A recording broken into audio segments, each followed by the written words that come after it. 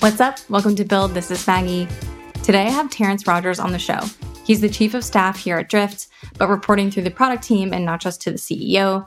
We've worked together for over a year now, and he is the perfect person to cover a topic that I hear a ton about, and that is what role is better if you're starting out or just coming off of grad school, a chief of staff role or a product management role. We talk through the role, what it is, why it's useful, and what the career path actually looks like, and how no matter where you are, there are lessons to be learned in the unglamorous. I hope you enjoy it. Terrance, welcome to the show. Hey. So today we're going to have a bit of a throwdown. We're going to cover the benefits and trade-offs of going into product versus becoming a chief of staff.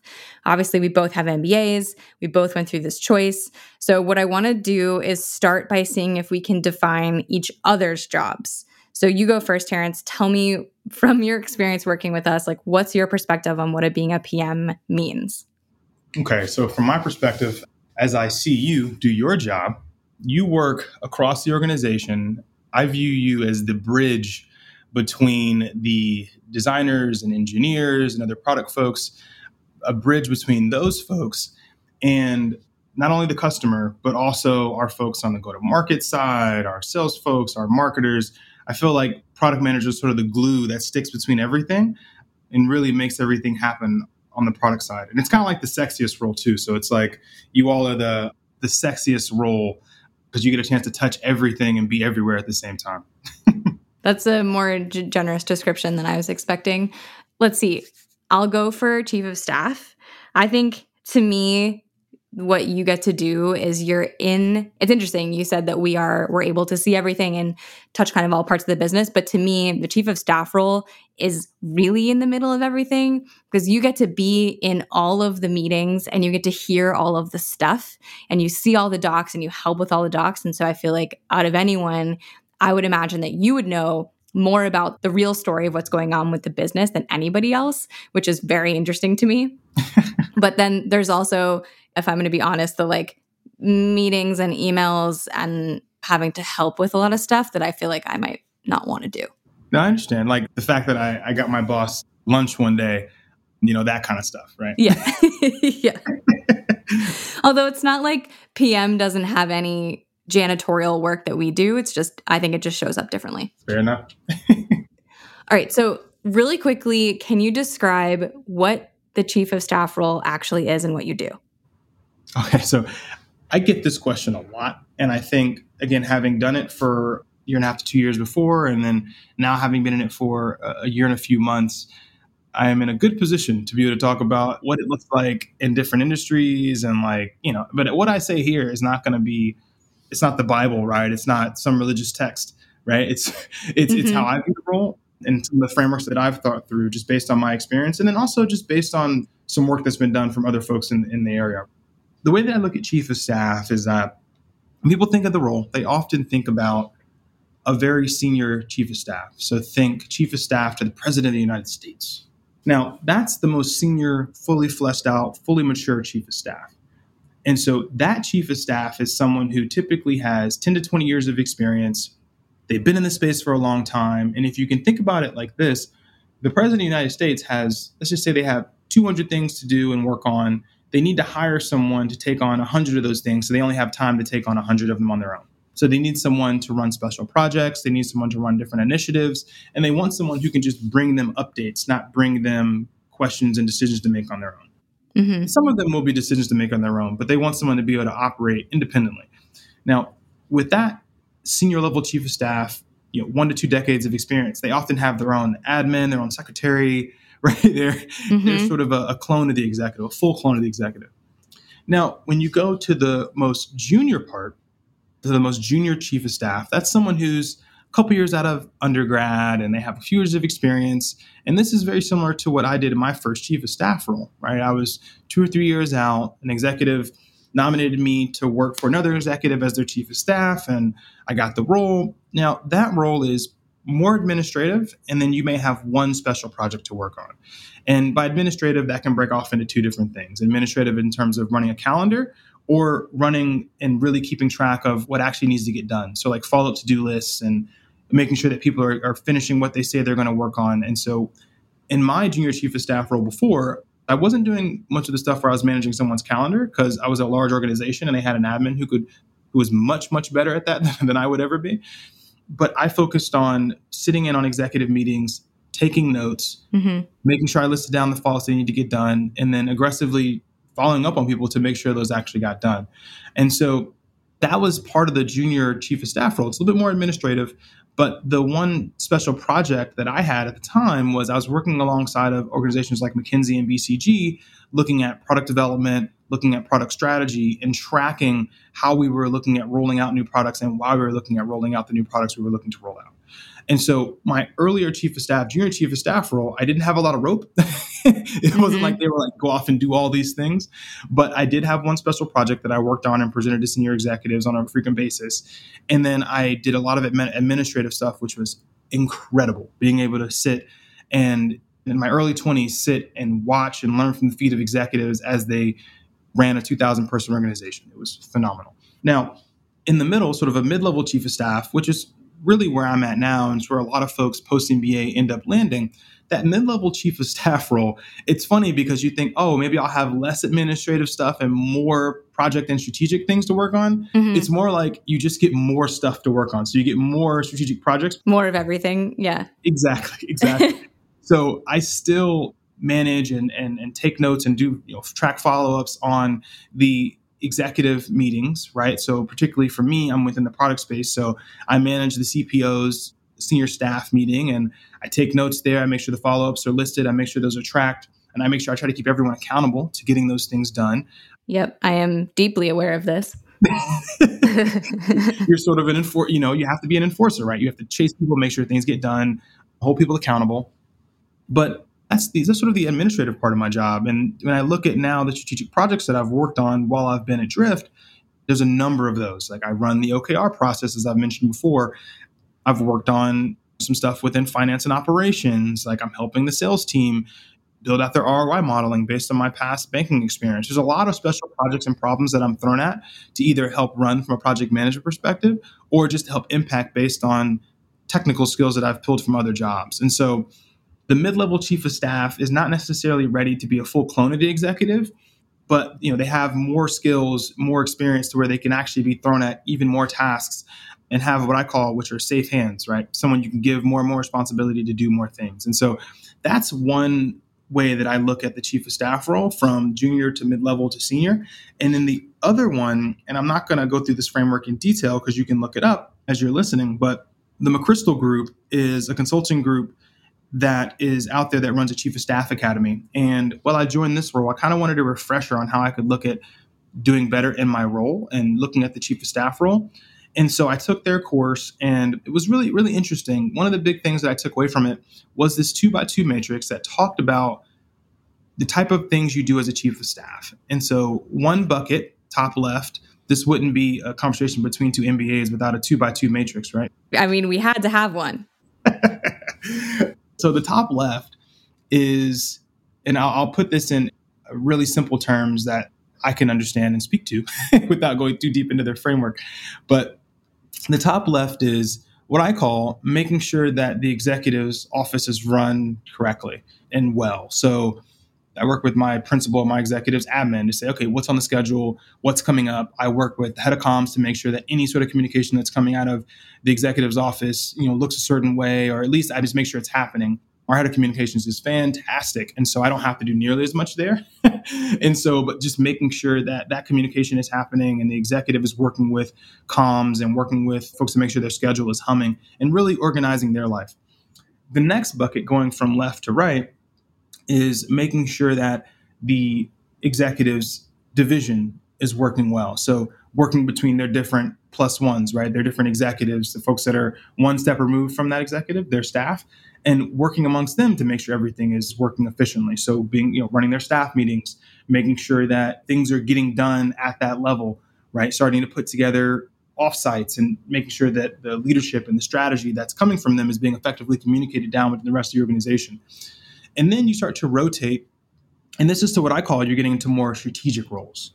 And so you go to the bottom right and it's how are you helping your executive be more strategically effective across the organization? So how are you working with, in my role, how is product working with sales? How does product working with finance and operations? How are we working across the organization to be effective? And helping in that area is more strategic and less operational, but it's sort of the natural movement of a chief of staff. And Mm-hmm. then the bottom left is what I call sort of the holy grail, and where a lot of folks expect their chief of staff to start out immediately, but it's just not what happens. But really being a strategic thought partner. So being able to speak with the executive and talk with them and say, hey, look, they bounce ideas off you like, hey, I'm thinking we could take this is in a product tense. I think we can take the product of the business this way. What are your thoughts on it? And that is an area where a lot of senior chief of staff typically sit because they have decades of experience. But the junior chief of staffs almost never start there. They almost always Mm-hmm. start in the more tactical, operational space because they have to build up their expertise and gain that trust.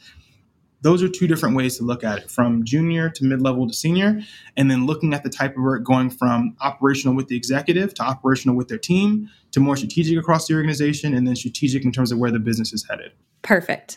So take me through what the common career path is for a chief of staff and kind of how long you think people should be in the role. My understanding is it's something that you do for a shorter period of time as a jumping off point to something else. And is that true? And like, if that's true, how long do you stay and where do you go?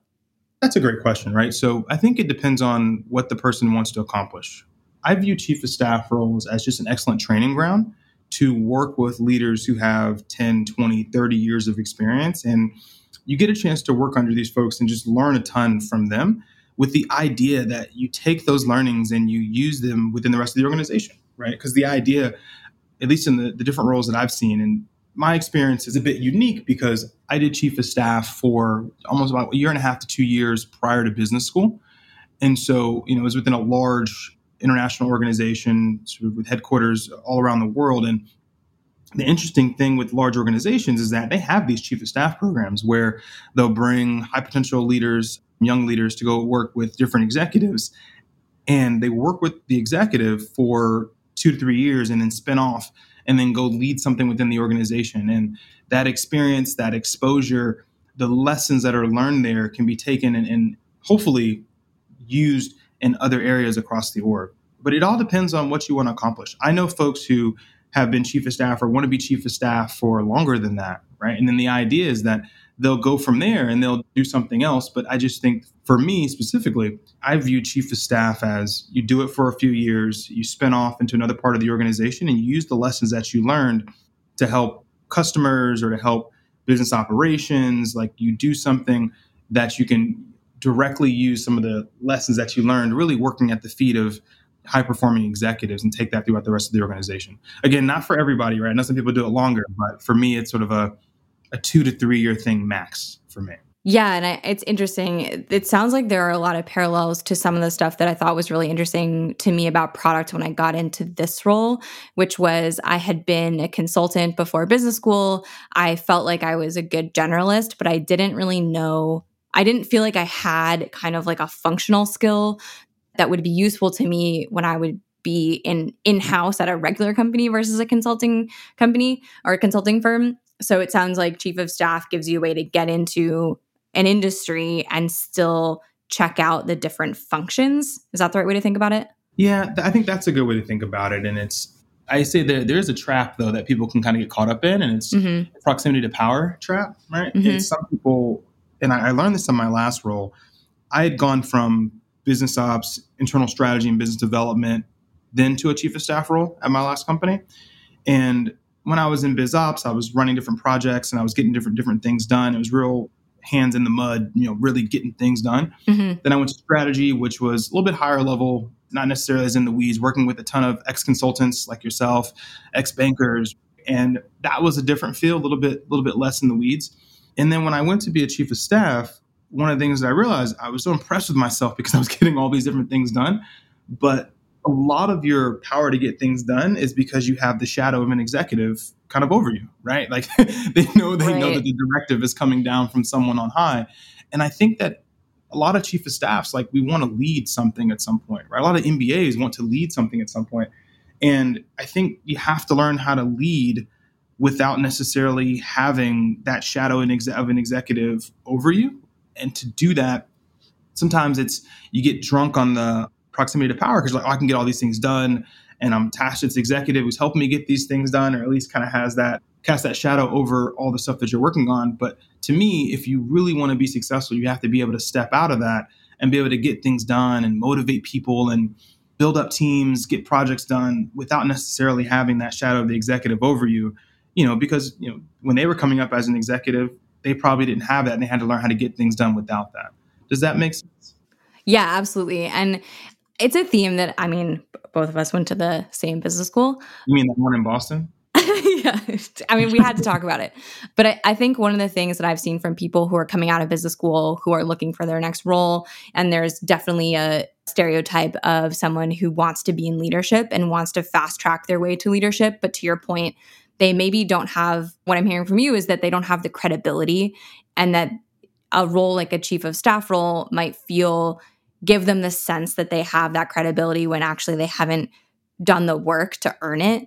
And so then you can do that for a couple of years, but you still don't actually have the leader or the person that you're working for. You still have to kind of put in the work to get there, but it's at least a way that you can get in and learn and accelerate your learning. Agreed. Yep. Well said. Yeah, I mean, similar for product. I think one of the challenges I see, especially for people who, let's say they have left business school and they go into consulting, or they go back to consulting for their 2 years or whatever it is, and then they say, okay, well, now I want to get into industry and I want to work in product, but I'm pretty senior, so I want to be a director or VP or whatever. And it's kind of the same problem where they haven't actually shipped software, and so they can't. To me, they don't have any credibility because yes, they're good managers and they're excellent at strategy and maybe really great at ops, but they've never done the nitty-gritty work that you have to do to be good at that role. And so to me, I explicitly wanted to leave business school and go into what felt more like a functional role to get those skills. And maybe it wasn't glamorous for the first couple of years, but at least I got that stuff under my belt to make me a more credible leader. Yeah, no, I think that's spot on. I think that's a great way to approach it. And I think that's the right way to approach it, because even when I look at my role now and what I want to do next, I think about, I did investment banking right after business school. And I was in the role where I was gaining credibility of the folks that were ahead of me. And as I had juniors come up under me, I would teach them certain things. I knew all the technical aspects of the job. I was learning the soft skills part of the job, and I was building that credibility to create a path, a future of hopefully future success within that space.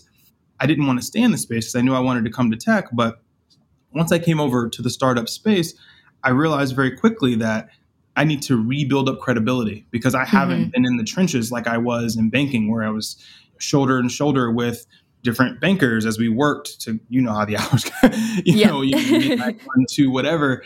And you build up that credibility. People understand that people know that you know what you're talking about. And I have to do that all over again in tech. And all is not lost. I have a mentor who just was named chief product officer of a company.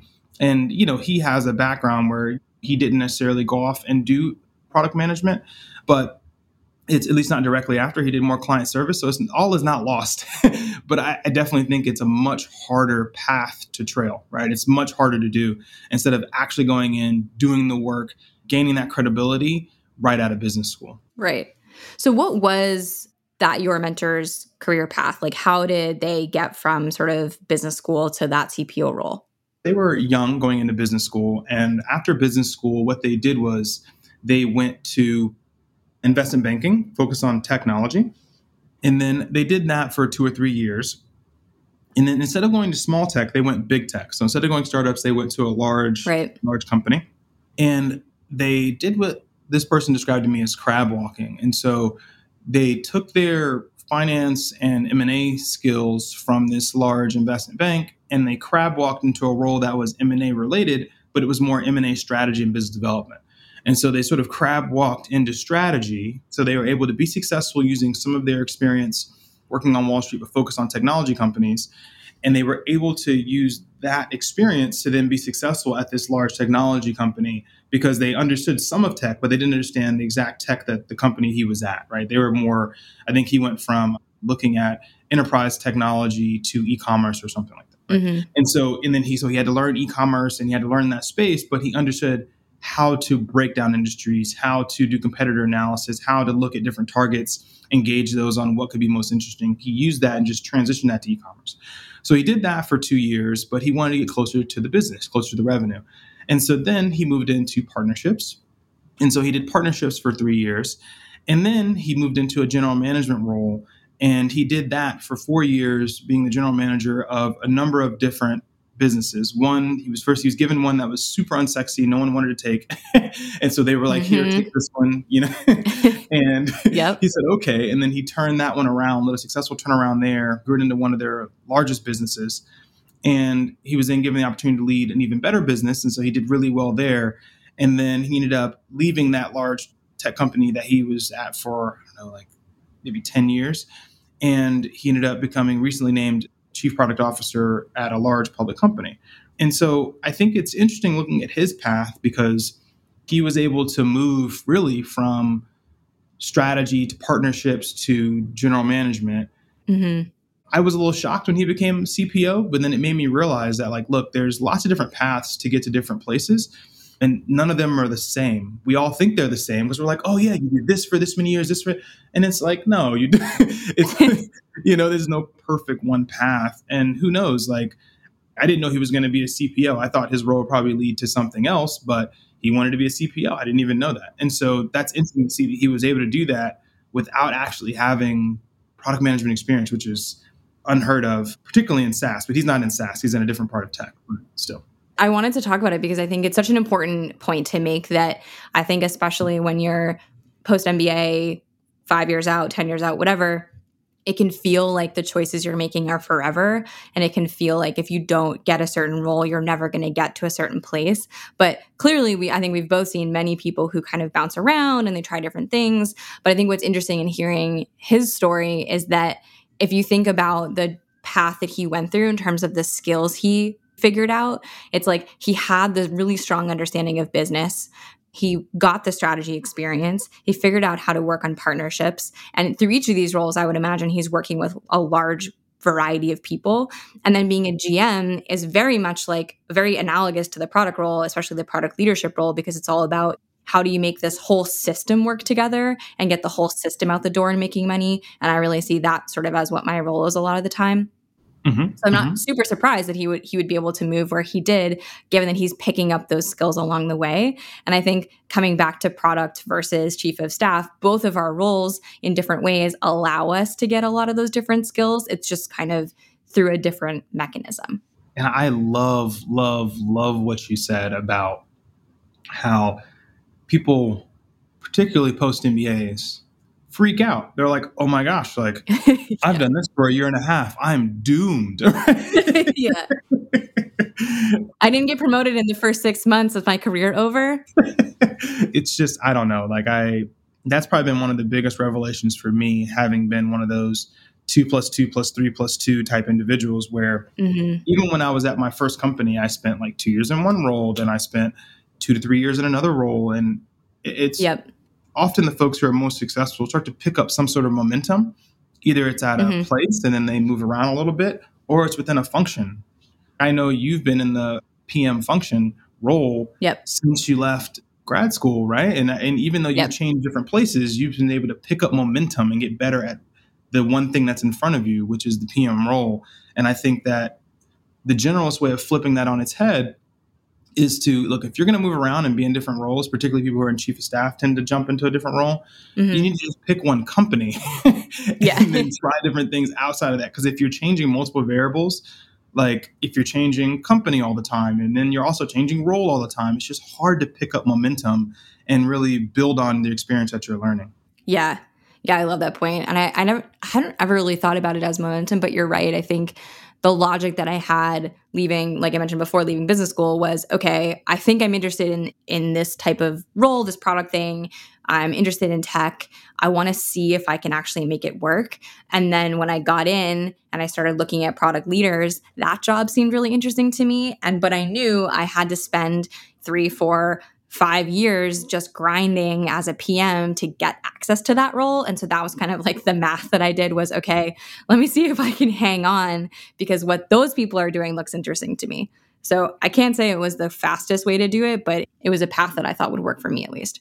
Slow and steady is always the way. Yeah, but then you're right. Then you kind of you find your thing, you figure out what you like, and then you can really start to pick up momentum, which I think had been definitely harder for me pre-business school because I didn't have any idea what I liked doing. So, okay. I want to ask now, when I graduated, which was an uncomfortably long period of time ago, the hot jobs were definitely VC, private equity, and product. And I don't really remember chief of staff being kind of on the radar of the like hot jobs.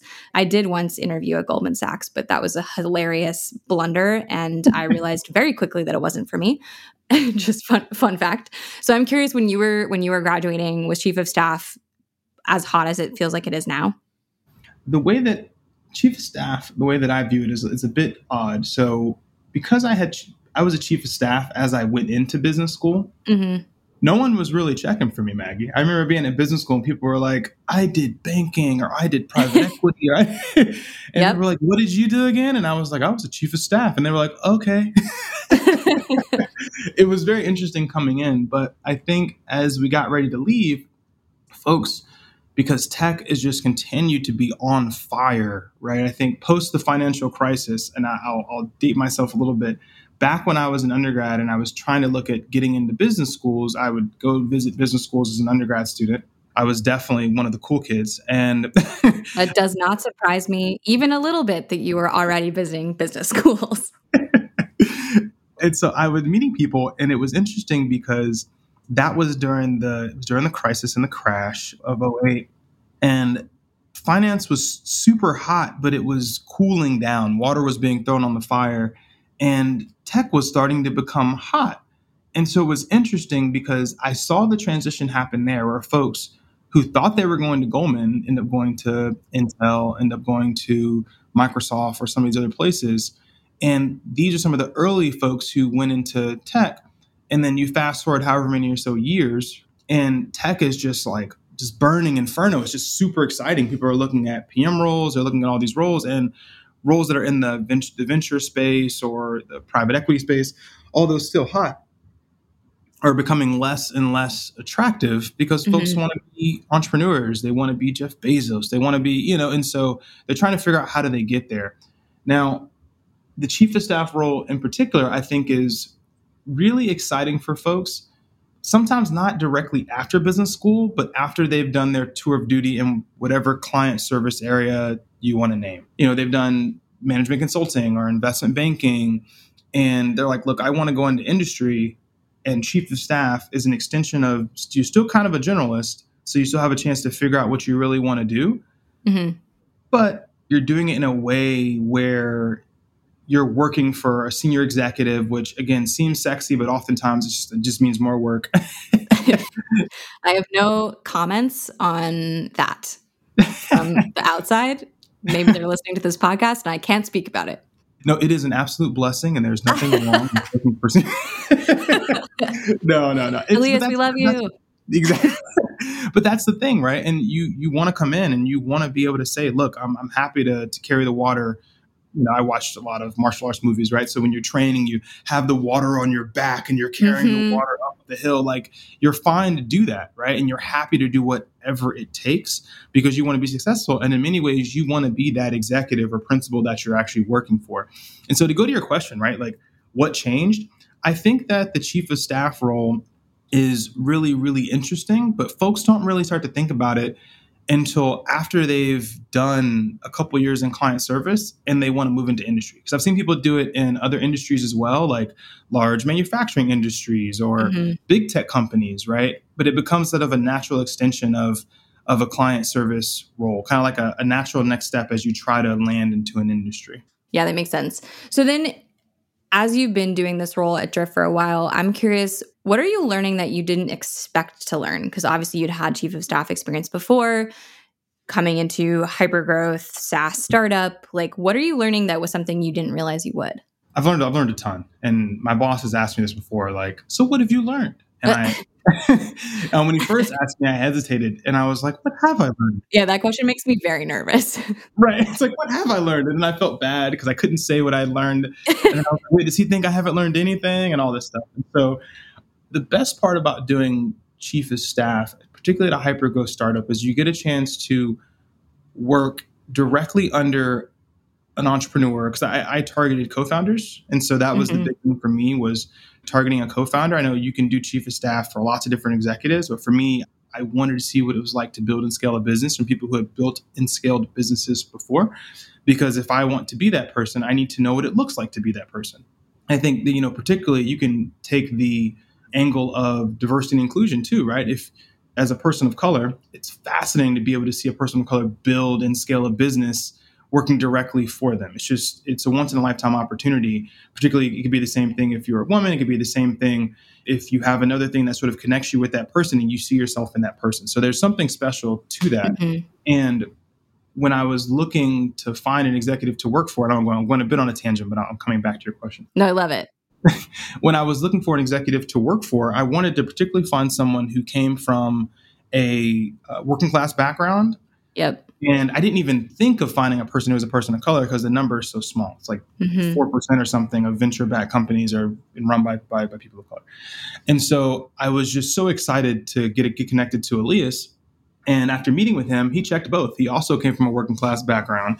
And I was like, oh my gosh, this is fantastic. But not only that, and I think those are helpful, him and DC had these experiences where they had started multiple companies. And I was like, this is exactly what I wanted to see. And so when I think about fast forward a year and some months after, I've been working for Elias as founder and CTO at Drift, I've just learned a lot. Like, it's so much, right? It goes from some of the technical aspects, like I've done some investor relations work, to the aspects of looking at a founder work with different seasoned executives trying to figure out how to solve a problem. So we have advisors from different areas that we bring in to help us solve certain problems.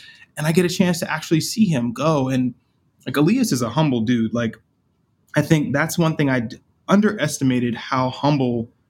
Like, I know, because I know you hear about different founders and different executives, and you hear about the bravado and all this stuff. And I was a bit nervous to go work for an executive in the tech space because of the egos. Right. But I've been lucky, and maybe Elias shouldn't hear this part, but I've been lucky because he doesn't have the same ego. And so what I've learned is that if you're going to be a founder, you have to have that humility to know, this is what I know, this Hmm. is what I don't know, and this is what I need to do to understand and get up to speed on things I don't know. And I've seen him do that time and time again. And then the next step to that is understanding that just because you now know and understand something doesn't mean that you're the person that's going to run that or lead that. So I use the perfect example of when we were looking at the go-to-market organization, right? And trying to figure out, how do we prepare the go-to-market organization to be enterprise ready, right? And there's a ton of different things, and I'm not going to go into all the different areas, but option A is you figure out how to do it and you do it yourself. Option B is you figure out how it's done, but then you hire best in class to do it, and you understand enough to be dangerous and enough to still help with what you can help with, but you hire the right executive to do that. And that's something that I never even thought about, because and I'm sure you can appreciate this, I'm so used to saying, oh, it needs to get done, I'm going to do it, right? Yep. I'm going Yeah. to learn how to do it and just do it. And what I'm realizing is that the secret to being a great entrepreneur is doing it until you can hire someone who's world class at doing it. Yeah. I love that point, because it's, having worked for, this is the second startup I've worked for, you can see the maturity of the founder when they make those choices. And I think it's, especially for people of our background, it's so easy, like you said, to assume that you are going to be able to do it better than anyone else. And there's like a flavor of, well, I'm just used to figuring out and going off and doing it. That's like such a hidden ego trap, because what you're saying is, even if I don't have experience in this thing like these other people, I can do it better than them. That's such a waste of time as a founder. And I just love that that's one of the things that you learn, because that's definitely what I'm seeing, is that the impact that an experienced hire can have on a team and how quickly they can make a difference is amazing. Mm-hmm. Exactly. That's one of the things that I learned, that you don't read in cases, you don't read in books. Like, it's just, well, there may be in some books. I know DC has probably read it in a book somewhere. Yeah. So to be fair, it's probably in a book somewhere. For me to learn that through experiential learning and seeing him do that, has been transformative in the way that I think about potentially building a business one day. It's like, oh my gosh, like and it seems so simple. That's one of the big Mm-hmm. things. But outside of that, I've been exposed to just so many different areas that it's tough to count some of the stuff that I've learned. But that's been one of the biggest things, knowing that you don't have to solve it all as an entrepreneur and you shouldn't try to solve it all. I'm curious to hear from you. We're running out of time, so I want to get a couple more questions in. We talked about sort of, I think, the benefits of the chief of staff role and the different career path that you can have. But what's your advice to people who are thinking about the role? Like, what are the downsides to the role, and what are some warning signs or traps they should look out for when they're evaluating potential chief of staff roles? There's a lot of articles out there that talk about how executives just need a chief of staff. And I think that not all executives just need a chief of staff. Some people just need a better admin. Yeah. Yep. To be 100% honest, right? And so administrative stuff can be a part of the chief of staff role. Let's be clear. When I was a chief of staff before at a larger company, I didn't really do any admin responsibilities just because, well-resourced, giant public company, they have an admin, right? And so I was mainly focused on taking notes in meetings. Like, it's still admin work, but it's less scheduling work. And it's often good to have one person owning a schedule. But I tell people this all the time. Look, there's a price you have to pay to be able to work for a fantastic executive. Mm-hmm. And if that price is scheduling meetings and doing some administrative stuff, like, that's fine. Like, that's right. Okay, you have to schedule a few meetings and you may spend a third of your time doing admin stuff. I think the red flag is if you end up doing that kind of stuff for longer than a year, particularly if you have other skills that you can use to help the organization. But if that's the price you have to pay to get in the door, you pay the price. And that's always been sort of my perspective on life, is just like, whatever small price you have to pay to get in, it's okay to pay that price. Mm-hmm. Carry the water, do the work that needs to get done, gain the trust of the executive doing small tasks.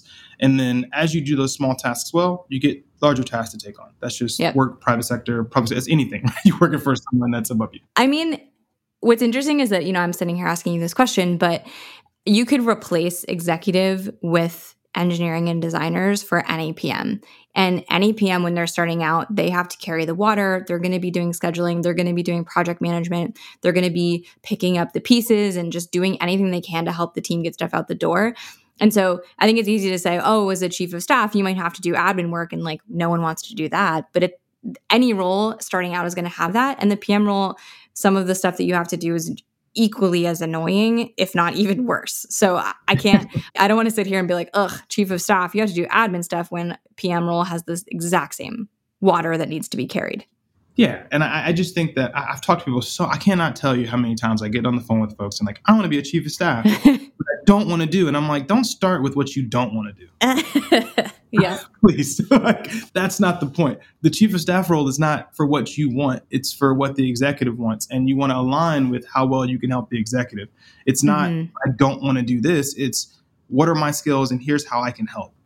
Right. Yep. And I think when folks are looking at chief of staff roles, just know that it's about how you can help the executive. And by helping the executive or the principal or whoever, that's how you learn and grow.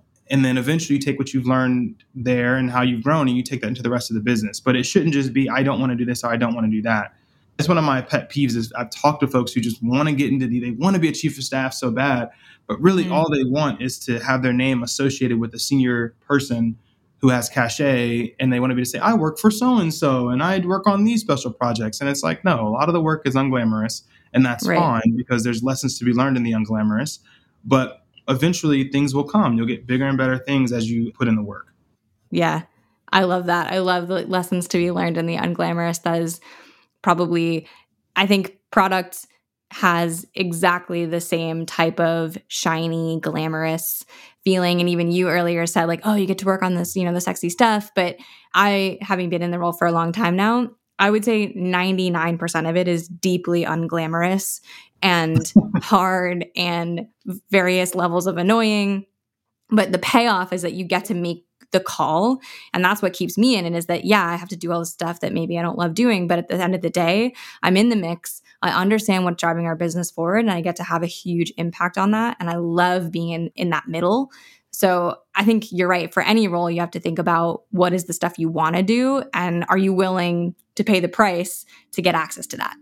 And then never forget that any person that you're working for, they had a period where they had to do the exact same thing. Yep. They had to carry the water, they had to do the stuff. And so who are you to say you don't want to do it? Right.